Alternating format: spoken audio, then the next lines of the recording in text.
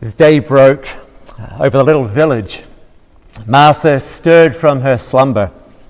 She rubbed the sleep from her eyes and stretched out her arms to the new morning. Praise the Lord for a new day.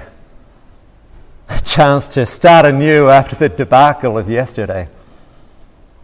She shuddered in her recollection and took a deep breath. Yesterday it had begun so well. She'd been so excited at the thought of meeting Jesus, the one that they were calling the Messiah. He was on his way with his disciples to Jerusalem and would be passing through her town. She'd heard incredible things about him, his authority over demons and sickness, at the waves and the sea, and apparently even a dead girl responded to his words and woke up. He taught with authority and proclaimed that the time of the Lord's favour had come. Jubilee, freedom for the captives, and the forgiveness of sins. Could it be true? Some of his disciples had travelled ahead, and she'd heard that in recent days he had talked a lot about welcome or receiving someone rightly. Receive, welcome. The word meant the same thing. He'd sent out his 12 to proclaim the kingdom of God and to heal.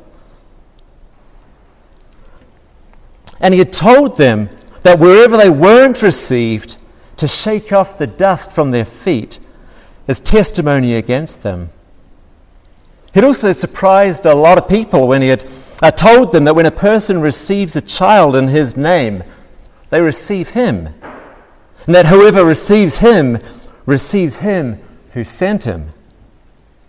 It was a strange thing to say, since children are so lowly, and they have no power or standing.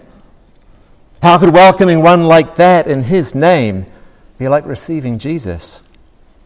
And how could receiving Jesus be like receiving the one he claims sent him? Anyway, this Jesus had been coming to her town, and she had decided that she would give him the best reception ever. They would talk about her welcome the way they talked about Abram and how he had welcomed and shown hospitality to the one that he had called Lord. Foxes had holes and birds had nests, but Jesus had said he had no place to lay his head. Well, that night he would. She decided to welcome him into her home and to prepare the finest meal. She knew what was expected in her culture, and she planned to go all out. It was going to have been great, and he would have recognized her as the sort of person who welcomed him like he'd been teaching others to do. As Martha reflected on the day before, she had remembered the smile on Jesus' face when she had welcomed him home, and how proud she had felt as onlookers watched them walk the path towards her home and through the door. Once Jesus was inside, he took a seat and began teaching, but she had rushed off to the kitchen to start preparing the meal. There had been so much to do, and so many expectations that were going to have to be met. There'd been the chickpeas to soak, ready to make fresh hummus, and tomatoes and okra, and cheese and bread to bake, meat to spice and cook, and a selection of olives and some figs too. There'd been so much to do with so little time. She'd wanted everything to be just right. It would have been a tall order even with help. But then her sister Mary had bailed on her and left her on her own.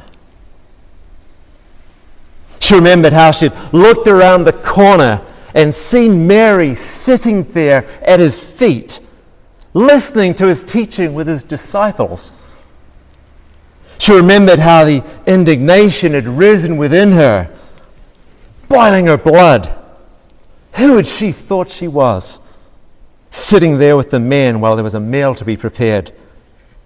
Didn't she know that meals don't cook themselves? She remembered what she had thought of Jesus. how little he must have cared for her. And in her outrage that he hadn't told Mary to go and help her with her welcome. She winced and felt a burning in her cheeks as she remembered how she'd stormed into the middle of the room, right up to Jesus, and said, "Lord, don't you care that my sister's left me to serve alone? Tell her then to help me." The room had gone awkwardly silent. People shuffled uncomfortably, and Mary had glared at her for attempting to shame her like that. Hospitality was supposed to bring people together, to strengthen bonds of friendship and honour a guest. But the exact opposite had happened. She'd rebuked her guest, shamed her sister, and made everyone feel totally uncomfortable. But still, at the time, she'd been confident of her own rightness. She'd thought she was doing her duty and had been behaving appropriately. That Mary had been the one who was out of line. Jesus' answer had come as a great surprise. "Martha, Martha, you're anxious and troubled about many things. But one thing is necessary. Mary's chosen the good portion, which will not be taken away from her." Wow, that's quite the correction. But she remembered that his tone had been gentle and in no way sought to shame her. She spent the evening reflecting more on his words and what had happened and realized the whole irony in it all.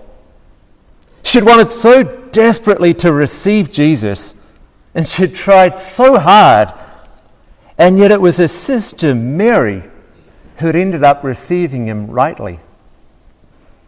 Mary had received him rightly because she had truly welcomed him as Lord. To Mary, Jesus was Lord even over cultural expectations and norms. And he was Lord over cultural identifiers. Martha winced again as she thought about the irony of her storming up to Jesus and calling him Lord, and then immediately telling him what to do to meet her own agenda. Hospitality was about serving others, but by her words and actions, she knew she'd made it about herself. It hadn't been immediately apparent to her, but she'd reflected on her actions and realized that in that moment, Jesus' presence hadn't been foremost in her mind, and nor had his words been the ones that she was listening to in her head at the time. What she'd been hearing were the voices of her culture, voices that demanded performance and productivity, voices that came with ready rebuke and judgment if you didn't measure up, voices that produced anxiety and distraction. On reflection, she'd realized that it certainly wasn't Jesus' expectations that she'd been trying to meet. He'd have been happy with a simple piece of bread. Without knowing it, she'd become like the older brother in the parable that Jesus had told about two sons. She'd valued performance over presence, and it had led to self-righteousness and judgment. She'd called Jesus Lord in word only. But Mary had welcomed Jesus as Lord by recognizing his priorities over the cultural ones. Mary had also received him as Lord by ignoring the primacy of cultural identifiers. Even though women weren't allowed to sit at the feet of rabbis in that culture, Mary had recognized that for Jesus, the thing that mattered wasn't a person's gender at all, but their accepting his invitation to be in his presence and to hear his words. Jesus had confirmed this with his statement that what Mary had chosen would not be taken away from her. Identification as his disciple had to be the primary over all things, and it was hearing his words and then obeying that began the path of discipleship. This was the one thing that was required. All of this had shocked Martha at first, but the more she had thought about it, the more it was good news. She knew just by simple observation that the world had found so many ways to divide people and to separate based on gender and ethnicity and kinship, by wealth and power and by health. And that Jesus was saying that all of these walls that divide could be torn down, and that none of those cultural identifiers could be used to trump a person's identification as a disciple of his. To be a disciple of and to receive Jesus wasn't about skin color or gender or ethnicity, but by hearing his words and obeying them. Reflecting on this again, she saw the irony that all her thoughts had been about her own hospitality. But through it all, it was Jesus who was the true host, extending welcome and receiving those whom society would reject.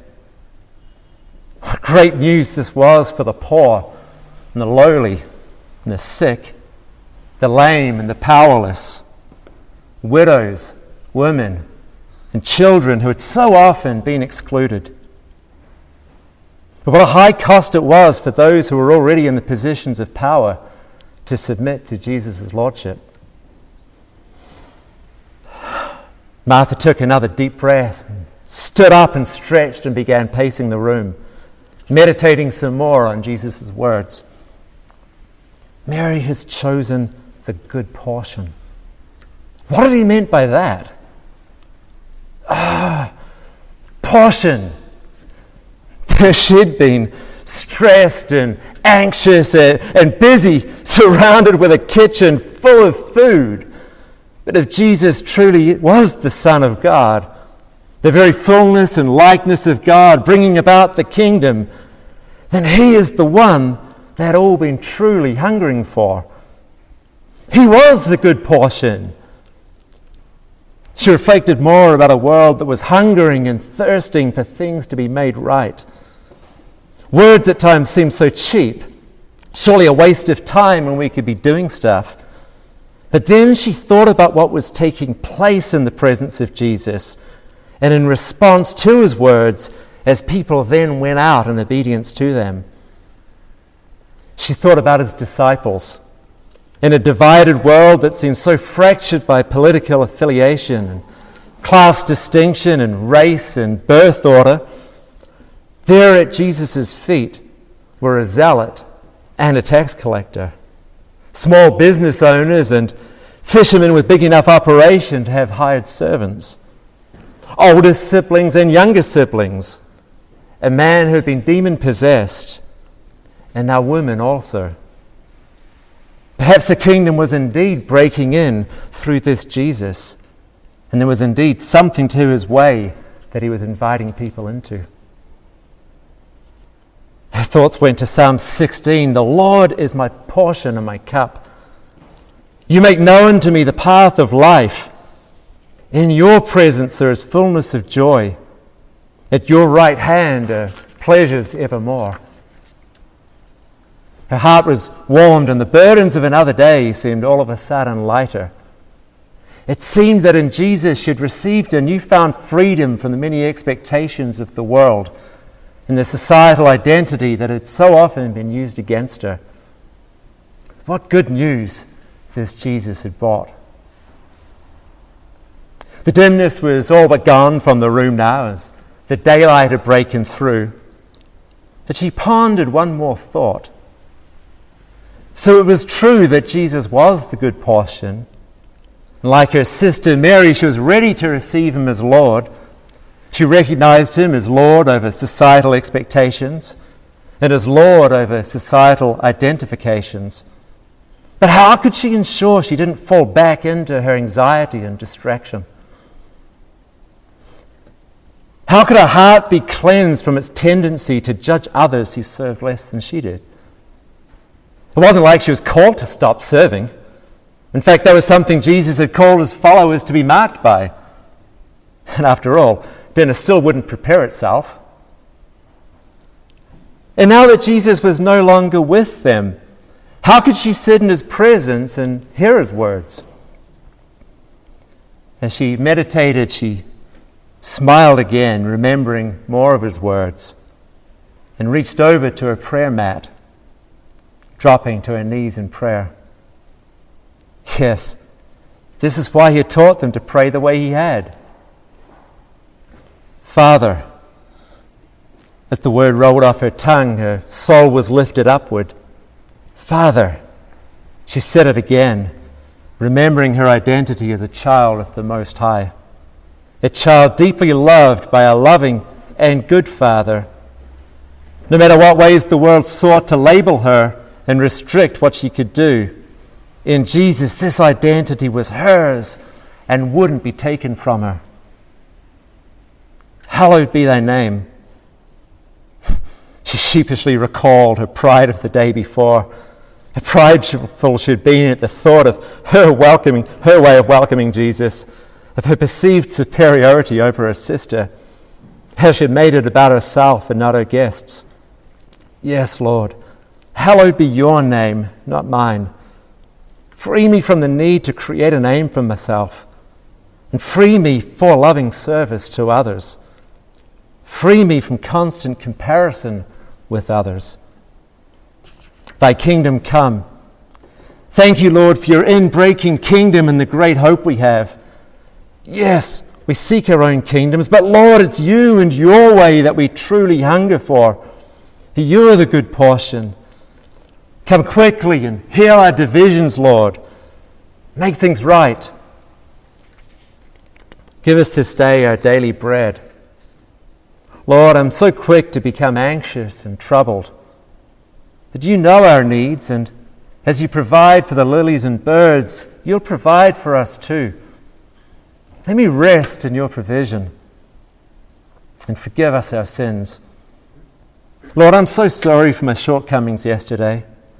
Thank you for not shaming me or rejecting me. Thank you for your gentleness and forgiveness. As your child, may I be like you today, bearing your image by forgiving those who have done me wrong. And lead us not into temptation. Lord, you know the powers that work against me. You know the allure of a culture that will affirm me for my performance and my busyness. You know the forces that seek to limit my faithfulness to you for pursuing other agendas. You know my tendency to be self-righteous and judgmental of others. Protect me from these temptations today. And Father, Jesus assures that you are a good Father who knows how to give good gifts to your children. He promised that you'd send the Holy Spirit to those who asked him. Be gracious, Lord, and fill me with the power of your Holy Spirit. Fill me with your very presence that I may abide with you and serve in your strength today and for your glory. Grant that by the power of your Spirit it'll be the words of Jesus that fill my mind as I serve today, not the words of cultural expectations. Make me like the tree planted by the riverside. Amen. Mary rose from her knees and headed through to the kitchen to prepare and serve another meal, which still wouldn't cook itself, but this time with a newfound sense of peace and freedom in the Lord. Amen.